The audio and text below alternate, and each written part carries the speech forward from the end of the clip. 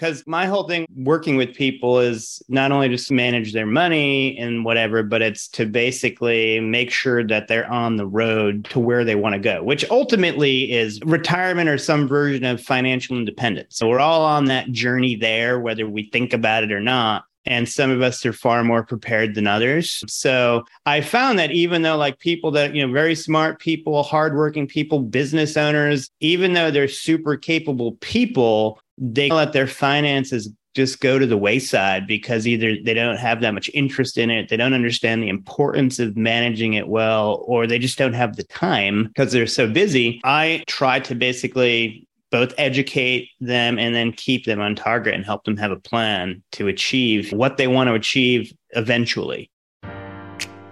You're listening to Ice Cream with Investors, a podcast that is dedicated to teaching you how to better invest your money so that you can live a more intentional life.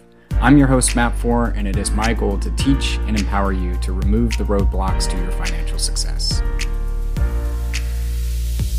Welcome back to Ice Cream with Investors. I'm your host, Matt Four, and on today's show, we have on Joe DeSanto.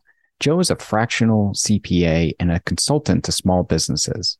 He is also the founder of the blog Play It Louder, which is a resource for high net worth individuals to help them understand how they can accelerate their net worth. I was interested on having Joe on the show because he talked through different ways that we can automate our bookkeeping process to really understand what's going on, not only in a small business, but in our own personal economy as well. You want to stay tuned to this episode as well, because we go through Joe's journey as an active real estate investor to a more passive real estate investor and why he decided to make that switch. I hope you enjoyed today's show. All right, Joe, welcome to the show. Hey, man, what's happening? Thanks for having me. Absolutely. Absolutely. We like to start with the difficult questions here. What's your favorite ice cream? All right. Favorite ice cream. Oh, man, it's a tough one. I have a lot of favorites. One of my classic go-to favorites would be cookies and cream. Yes. Mm-hmm. Yeah. I love a good cookies and cream. I love it. I love it too. I'm also a big chocolate and combo, like chocolate and Heath Bar Crunch guy too. I try to mix it up.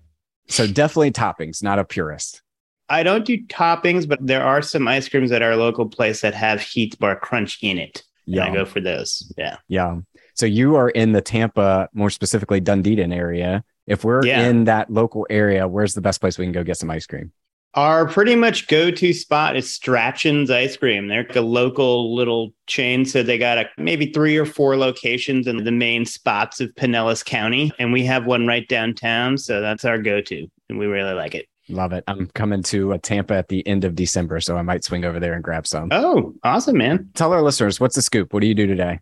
Yeah, so today what I do is I'm a fractional CFO, which basically is fancier way to say a part-time CFO for like multiple small businesses and some higher income individuals. And so I call myself a CFO/business manager. So when you do it for people, often the term business manager is more commonly used.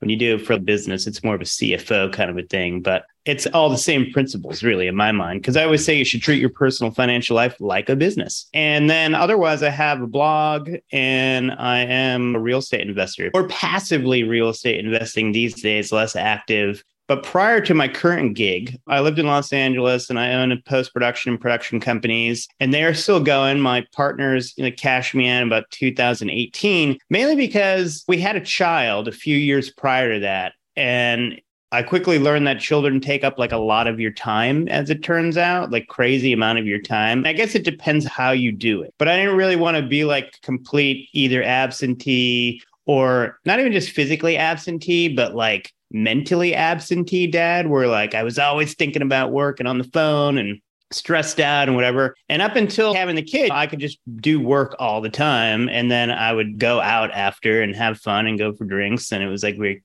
carefree sort of lifestyle. But all of a sudden we had to get home and I was like, no fun. I felt like I was just like all wound up and like waiting for the call that I didn't know was coming in. And I couldn't like really switch over to kid mode really well. So I don't know, somewhere along the line, my wife and I came up with this cockamamie idea to like just blow up our lives and like try to do it differently and figure out if we could work less and have better family kind of experience. And so somehow we mustered up the gumption to do that and ended up moving, or what I like to call retreating to cheaper ground, because Los Angeles, the overhead's pretty high over there.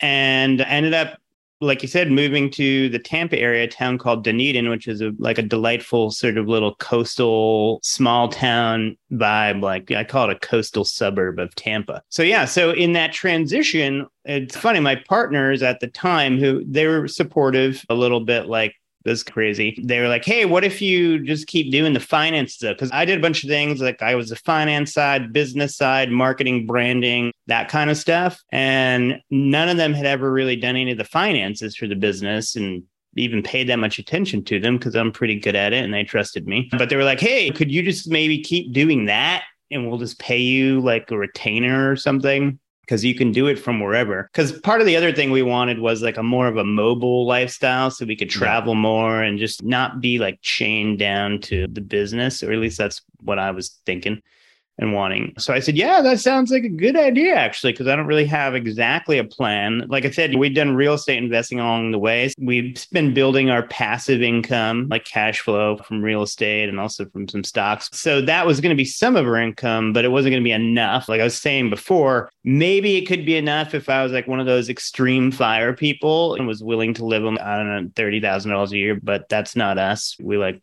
creature comforts. So we were like, if we combine that with part-time income of some kind, we think we could do it.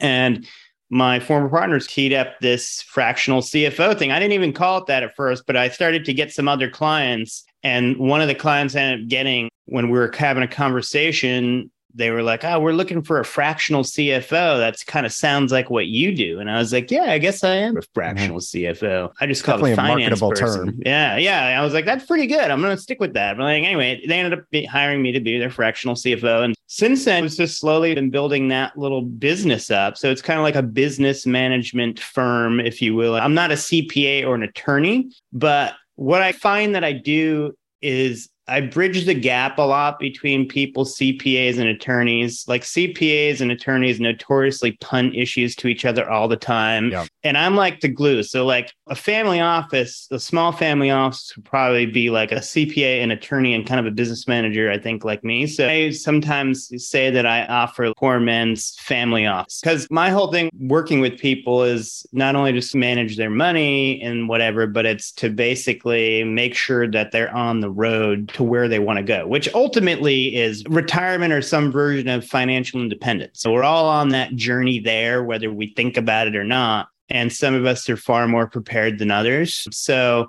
I found that even though like people that, very smart people, hardworking people, business owners, even though they're super capable people, they let their finances just go to the wayside because either they don't have that much interest in it, they don't understand the importance of managing it well, or they just don't have the time because they're so busy. I try to basically both educate them and then keep them on target and help them have a plan to achieve what they want to achieve eventually. So let's talk about that because we have financial advisors out there that help people understand from an investment standpoint, you're going to need X amount of dollars in the future, and here's our plan to get there.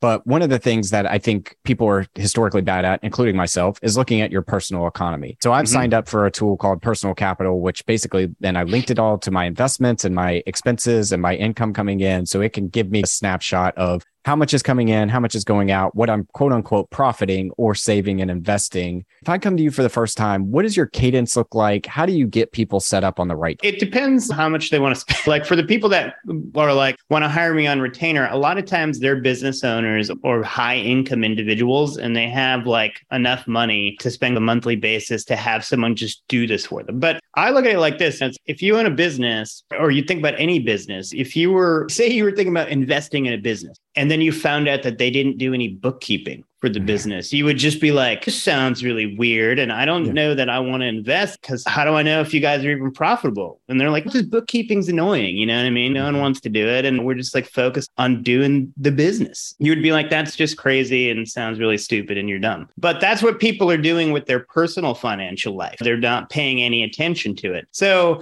if someone's going to hire me to like do it all for them or quote unquote retainer style, a lot of times they're a business owner and we start with their business and they're like, in their mind, they're like, I got to pay someone to do this for my business. I know it's important. And then I educate them in this very simple idea that I know you're doing your business for passionate reasons and all this important and good things, but ultimately your business is there to build you a nest egg and provide for you in the long run in one way or another. Or I guess that's at least a huge portion of what it's there for. So I'm like, we can do your business finances, but if we stop there and we don't really pay attention to the personal, we're not really seeing if the business is truly benefiting you in a good enough way in the long run. And also, when it comes to your taxes and tax planning, you have to look at the whole thing as one big system. The money's in the business, it transfers over to you at some point in one way or another, and then it goes down through the taxation process. And tax planning involves looking at both your personal finances and your business finances together to achieve the most efficiency. I always say to people, like, if you're going to pay to do this, let's go the extra step and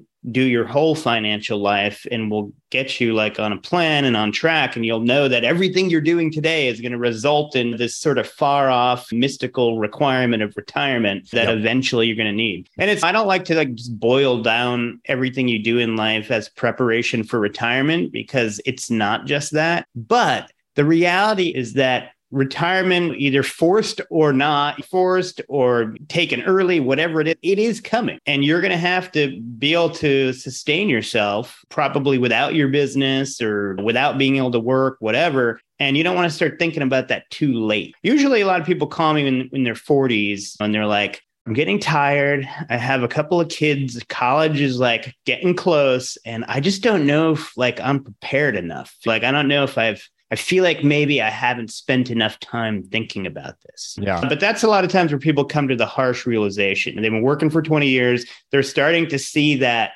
people in their 50s and 60s actually get replaced at their job by younger people, and it's against their will. You know what I mean? And that you can't just work forever, nor do you want to work forever. I don't care how much you love your job or your business. So I try to help people like look at the big picture and have a plan and stay on track. And for the people that are very deep into their business and might not have a passion for finance, or know that they need to get their financial house in order, but don't particularly care for finance, do you have any tools or processes that you recommend for them to capture some of this data and get going in the right direction? Yeah. And I guess I never answered your very direct question, like, how do you set people up? So I apologize. My preference is Quicken for personal financial world. And even if you are the sole owner of your business and your business is not particularly like retail and have inventory and various things, it's more of like a consulting thing or a smaller scale thing. I just do it all in Quicken. And Quicken's not unlike Personal Capital. Quicken was like the original like personal finance software. You had to go to like Staples and buy like a CD or whatever. And I actually started using it in college because I was going into big debt, and I was like, I don't know, I feel like I got to pay attention to how much I spend in a day. It started like you'd read some books about how to do that. And people like, you got to take a journal, keep a journal and write it down. And so I started writing it down. And then I was like, at the end of the week, I was like trying to add up all these pages of notes. And I'm like, there has to be a computerized way to do this. Of course there was. So I started with Quicken a long time ago, and I just like it. I think it's like the most robust. You can grow with it. You can do your business in there. You can do your real estate in there really easily. You can do your investments, you can do your personal accounts, and it can grow with you. I've managed a lot of stuff in my Quicken, whereas some of my Personal Capital, it's cool. It's a free tool. It's web-based. I did back in the 90s. Now, obviously, you don't have to do that anymore. But go to Office Depot now. Yeah, I go to Office Depot now, of course. Yeah, but there's plenty of tools. Personal Capital, as you said, is one of them. But to me, Personal Capital, it's a free tool, and it's a lead generator of an investment company. So it's not going to be like built solely for this purpose, but it's pretty good for free. But there's other things like Mint's free, but you got to endure like all sorts of ads and things like that. Quicken, I like it. And the only problem with Quicken is because it's so old, I call it legacy software. It's built back. When it was built, it was like a database file on your computer. So Quicken used to be owned by Intuit, which owns QuickBooks. They used to own both brands. They sold off Quicken and bought Mint and made Mint their personal finance brand. But Quicken has continued on. I think it was bought by like private equity, and they're slowly like figuring out a way to transition it, I think, to being fully a web-based thing. But right now, it kind of like straddles both worlds. And it's like you still have a database file, then it syncs online. But I like it because it's faster to work on a database file like on my computer. And then it has a portal that like my clients can log into if they want. I know that was a really long diatribe about Quicken. I don't work for Quicken, just FYI. I just like it. The importance there is that you have some sort of software that's automating what you're spending, what's coming in, and your assets. So you can kind of understand where you're quote unquote profiting or saving and investing each year. Yeah. Ultimately, as I mentioned earlier, you treat your personal finances like a business. You just do bookkeeping, which people do find tedious. So if you have the money and you can pay someone to do it, great. The other option is maybe you hire someone to be like a coach, where maybe you talk to them once a month for an hour and they you accountable and make sure you do your homework, and then you review your finances. But I think at least for a while, if you do the bookkeeping and then the software really is just there to aggregate the data and then spit out a report that you can read and see, oh, okay, I made this much money. I spent this much money.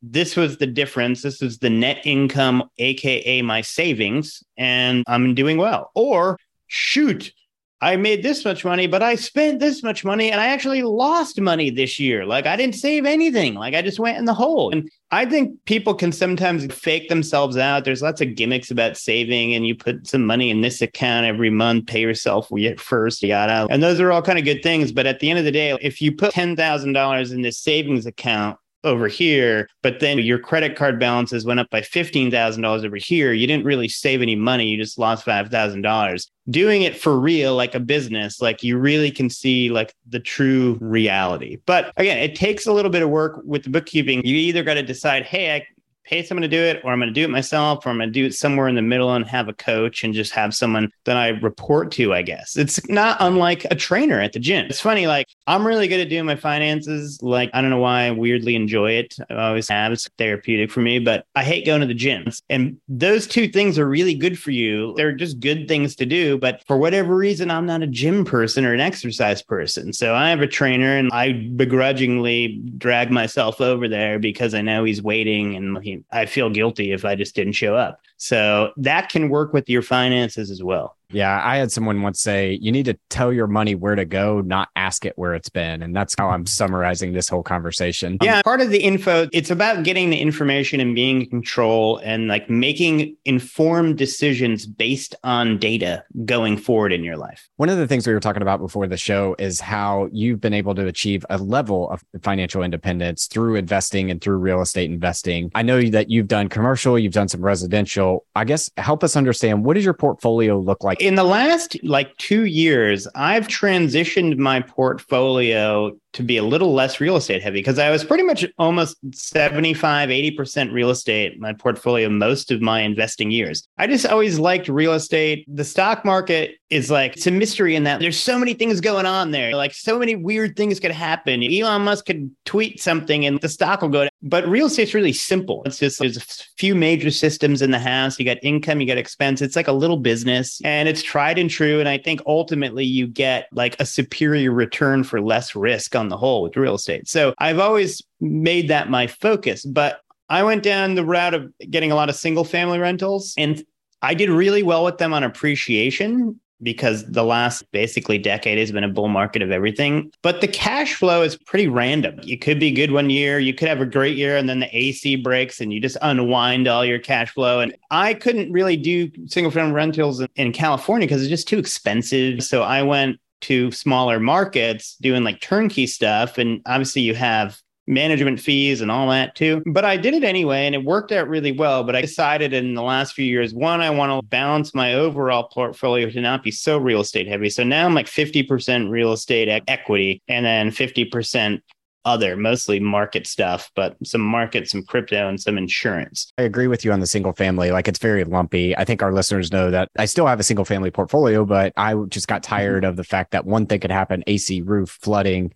and all of a sudden you lose your cash flow for the entire year in that unit. Yeah, it's a single point. Exactly. I started moving into the commercial real estate side. What does your 50% of your real estate look like? Is it commercial? Is it single family? Yeah. So one thing that we did along the way with the business is we bought 2 buildings to house our business sequentially, not at the same time. So we bought and fixed up a commercial space from 2018, 2015, sold that, made some money, bought a new one, a better one. And so that is a big portion of my real estate side, the equity of that. And that produces cash flow. Like, even though I no longer am partner in the business is renting that property and is a great tenant and it's triple net, and I just get my cash flow from it, as do my partners. So that I don't know what percentage of that I would say the very expensive building in Los Angeles. So I think the equity of that probably represents half my real estate holdings. And then I have a couple single family rentals still, but that are in Florida. Sorry, actually, I just sold one of those. So I'm down to one single family rental in Florida here that I manage. Then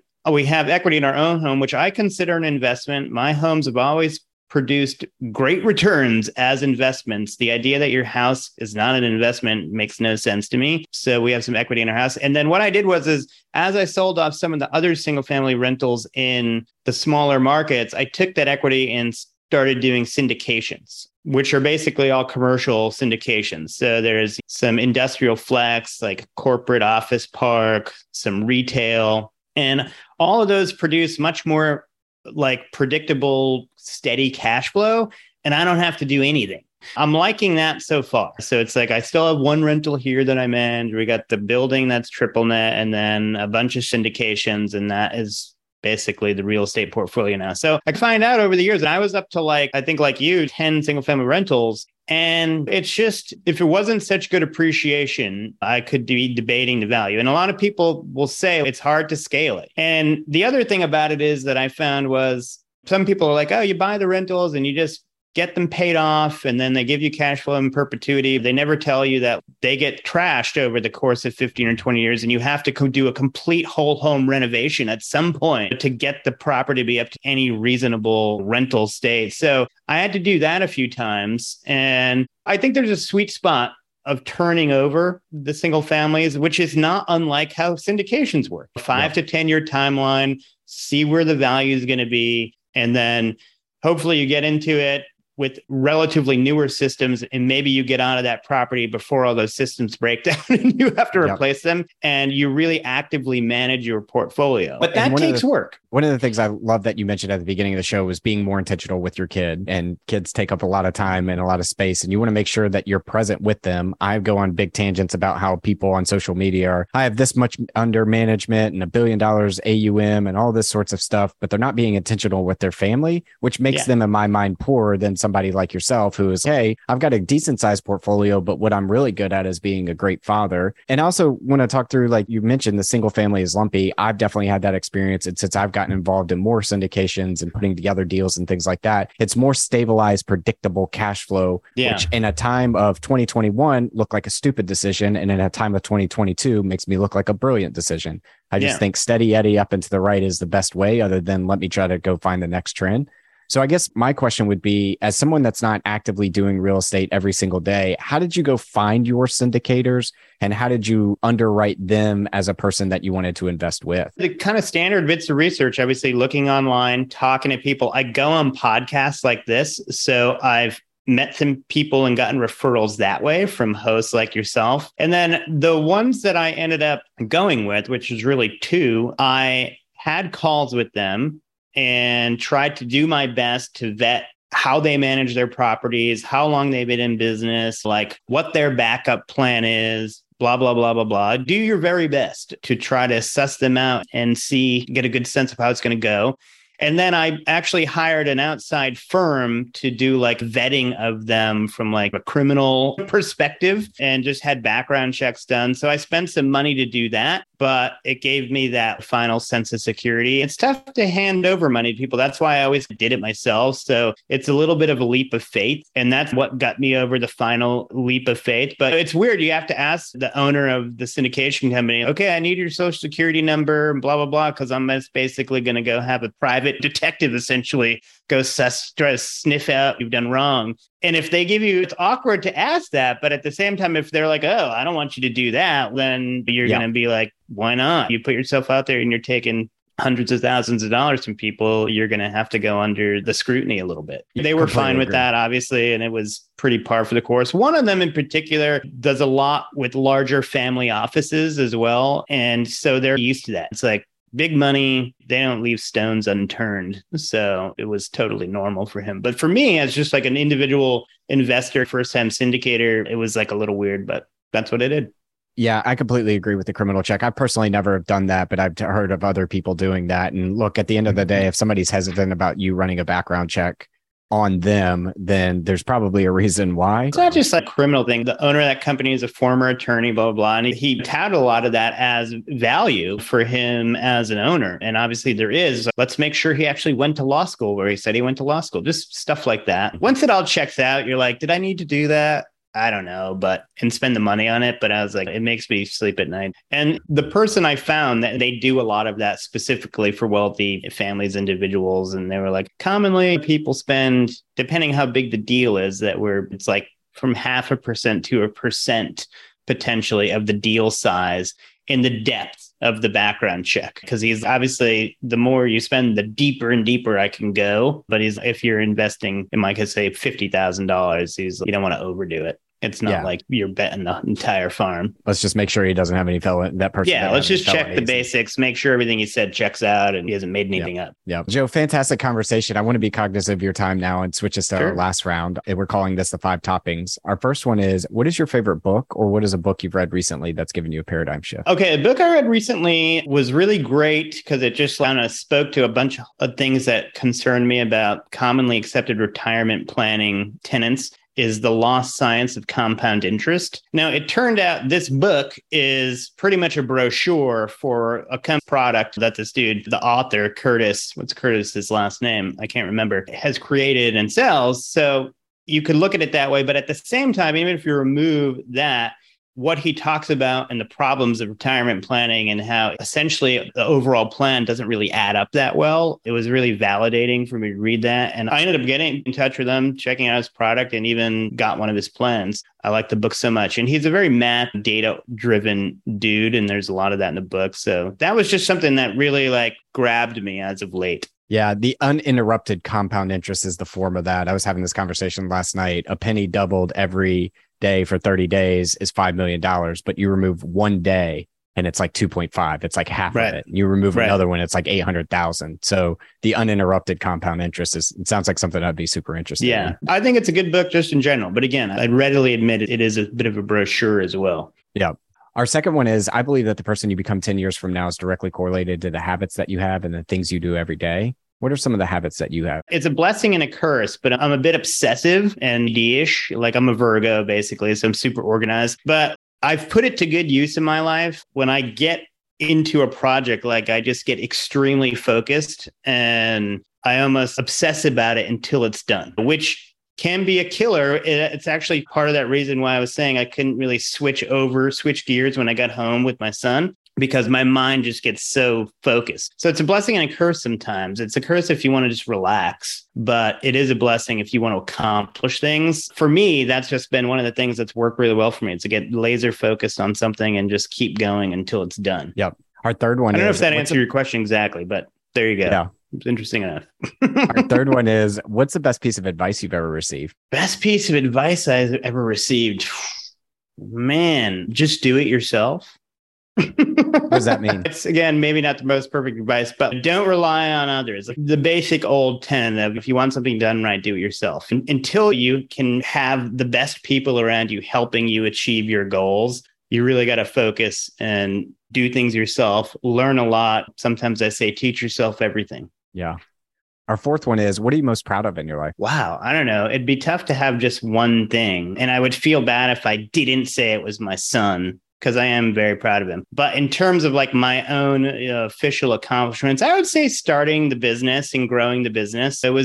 We started the business in 2006 where you couldn't just have an online business and have no overhead. And post-production is a physical location type of operation. We had to quit our jobs and we had to put as much money as we had in the bank up to get it going, take out a bunch of loans and really put kind of everything we had on the line at the time with the idea that it may work, it may not. But we did it, me and my 3 partners. And I worked the phones basically and just over the years, just built it brick by brick. And before we knew it, we had 30 employees and 2 Emmys. And it was just an awesome part of that. Post-production work takes a lot of editing and hands-on the keyboard and things like that. Yeah, that's it. It's editing. It's visual effects, color correction, graphic design, animation. Yeah. We had 2 sound bays.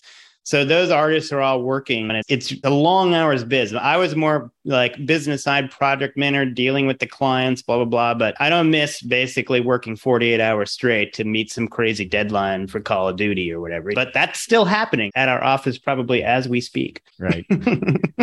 Our fifth one is, if you could sit down and eat a bowl of ice cream with anyone, dead or alive, who would it be and why? Oh, man. Probably these days, it would be Eckhart Tolle. You know who Eckhart Tolle is? I don't. The other, probably even more life-changing book. It's not about finance. His seminal book is A New Earth. And he's basically like a spiritualist person.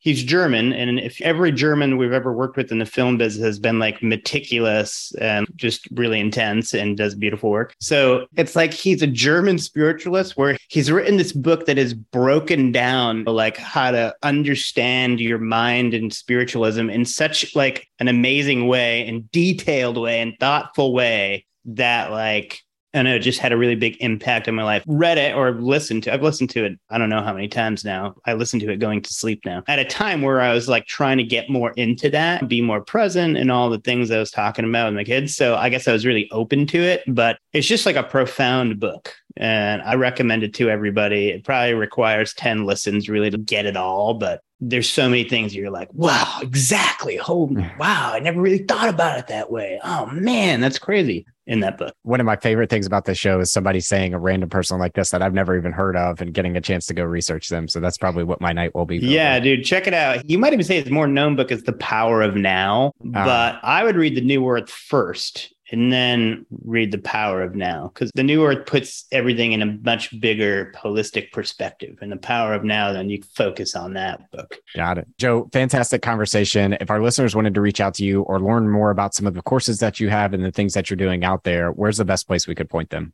Oh, yeah. Thanks for bringing that up. I appreciate that. My website, playlouder.com. My slogan is work smarter, plan better, play louder. All my information and knowledge is there for free, frankly. You just have to read a whole bunch of articles to get it. Otherwise, I have courses in my kind of 3 pillars of content, which I call like personal finance, entrepreneurship, and investing. And I have kind of distilled versions of my content for each of those pillars in these courses that you can buy. And one of the most popular ones is the personal finance one. It's called the Financial Independence Roadmap. And it basically walks you through how to make a plan for your future life. Perfect. We will link those in the show notes. And then Joe, thanks for coming on the show. Absolutely, man. Thanks so much for having me. Thank you for listening to Ice Cream with Investors. If you like what we serve you here, it would mean the world to me if you would like, subscribe, and leave a review on your favorite podcast app.